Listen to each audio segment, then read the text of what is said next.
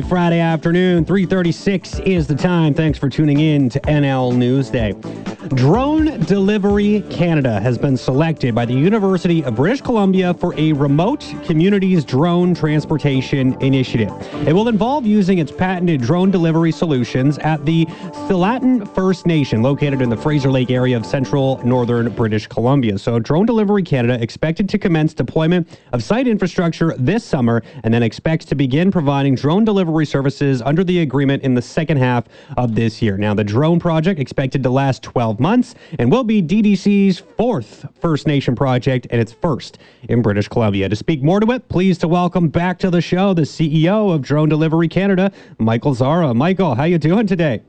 I'm doing well. Thanks for having me. Great that we can talk about a BC project this time. Absolutely. I mean, you guys do great work across the country, and it's always interesting, but having it closer to home definitely, brings it a little bit more impactful for us here as well. So thanks so much for taking the time to come on. I guess I'll start with the just how did this all kind of came together? You know, this is the fourth First Nation-led project that you guys have been working on, and now the first one in BC.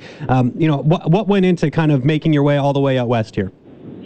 Sure. Well, they're all very, very different, of course. So we were in conversations with UBC a while ago last year, and the TD Ready Challenge program became available.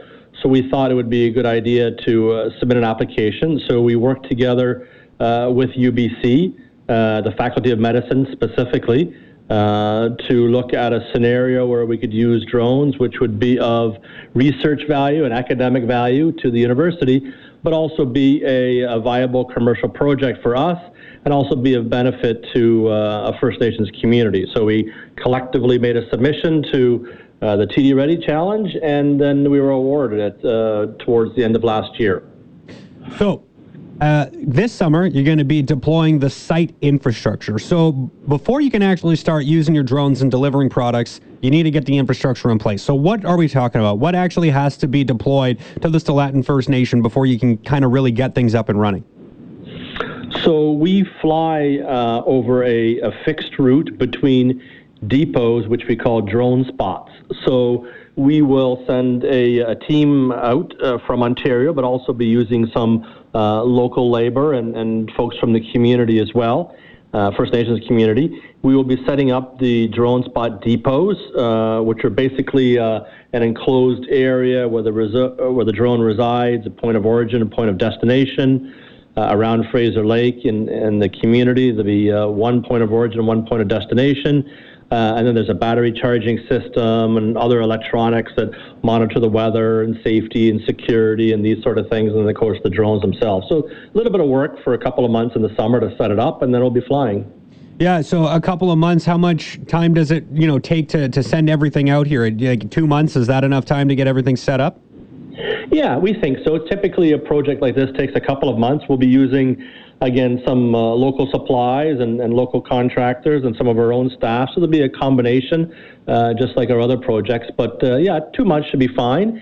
And we'll be up and running and flying in the summer. So we're very excited about that. Now, what kind of drones are being used in this project? I know you have a couple of different types of drones that you use when you're working on different things. So in this particular case, any idea what the drones look like? I'm not a drone expert, so if you just told me a model, I'm not going to know what you're saying. So could you maybe describe what it is that's going to be flying here?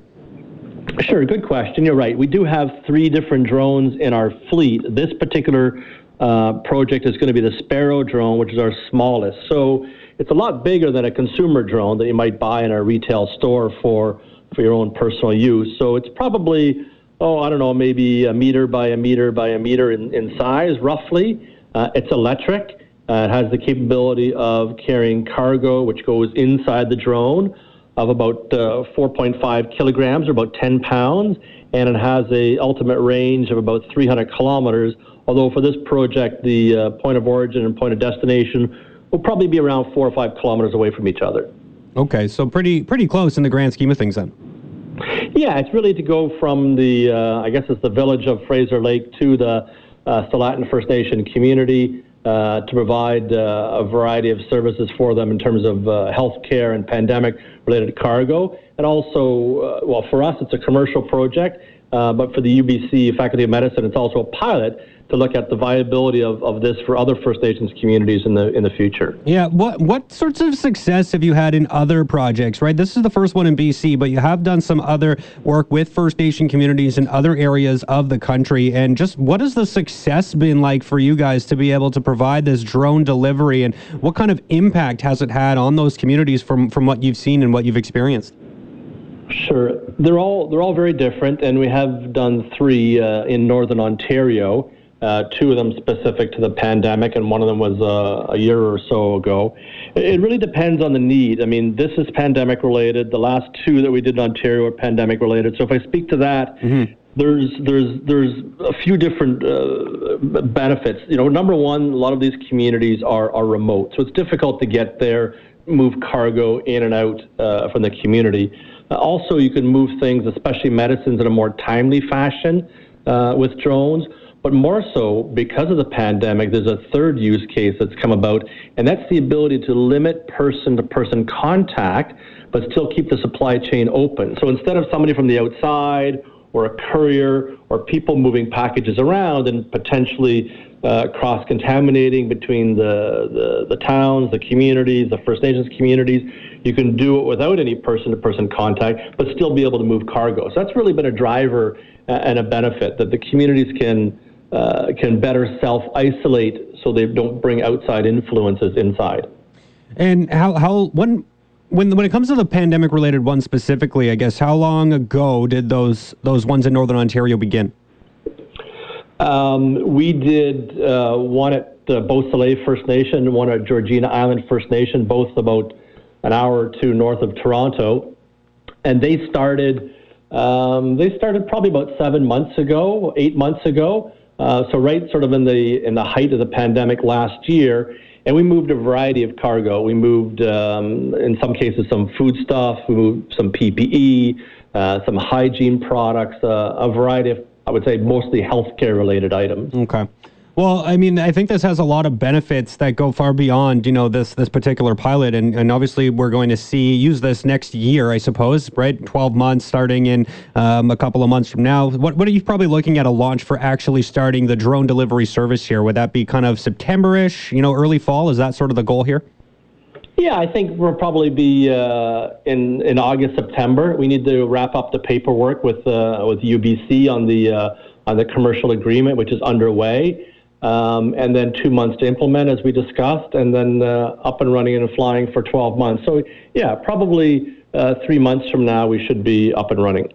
Well, I think this is a good initiative, and, you know, we've talked about similar ones in the past as we've been talking about here today, but having this one in BC, I think is just nice to hear about, that, you know, you're seeing your product expand nationwide here and now covering a couple of different provinces. So I really think this is going to be a big benefit and will be far-reaching beyond just this particular pilot. So I'm really happy you came on and talked about this. I guess one question I have for you is, you know, once you look to some of the colder winter months, we know weather can get more severe. Is that ever an issue that you have to worry about with the use of drones? Does weather become a factor? I mean, weather is always a factor in aviation, but we have flown at the Moose Cree First Nation in Northern Ontario in the winter. We've flown in rain, we've flown day, we've flown night. So really just, I would say, very heavy winds would be the only restriction, but otherwise we're Canadian, so we understand the Canadian weather. Well, that's a good point. Yeah, we got to be able to deal with the snow and the wind and the ice and everything that comes with the Canadian winters. That is for sure. Yeah. I feel like that pretty much covers what I was looking to talk about here today with you, Michael. But anything else to add, or what do you think? I guess beyond this, if this pilot goes well, what kind of implications might it have in the province of British Columbia? Well, it's a very exciting industry, drone delivery, and BC has a fairly broad economy, whether it's forestry or fishing, but there's also mining, there's also oil and gas in the north. So, I mean, drones can be really used across a very, very broad range of industries, all of which are in BC, and then you can get into more suburban areas and hospital, the medical lab, residential deliveries one day as well. So, I think BC is a great place for us to be operating because of the breadth of things you do that fit perfectly within drones. So I think you'll see more from us, hopefully over time in BC. This is a stupid question, I think, but when it comes to drone delivery, is it all automated, or does someone actually have to fly these things? No, it's a good question, actually. It's run fully automatically from a drone spot depot to a drone spot depot, as I mentioned, over a fixed path. We have a operations control center, sort of a very NASA-looking operations control center here in Toronto, where we monitor projects 24/7, 365 globally. So we'll always know what's going on. We can take control of the drone if we ever needed to, because another aircraft is having an emergency, for instance, and we needed to get out of the way, so to speak. But otherwise, everything runs unmanned automatically locally. Very, very cool. Well, Michael, awesome stuff. Looking forward to following up in the future and see how this project is going. Maybe we can connect in the fall once it's up and running and just kind of get a glimpse of how things have gone in the early stages. But really cool stuff, and I think this has some real benefits to specifically the medical community probably moving forward, and those who are in those remote locations who have some struggles with getting equipment and getting products and services up there. So this is awesome, and I really appreciate you coming on the show and making me aware of it, and really happy to see you out in BC as well. So appreciate the time.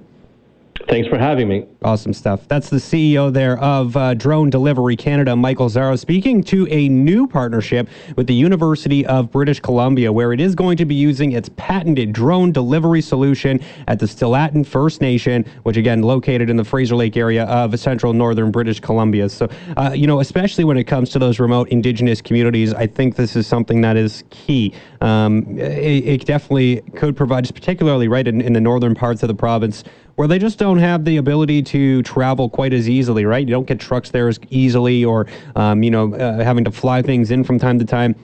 Being able to just throw things on a drone, have it just automatically go there without having to, set up a ridiculous amount of logistics.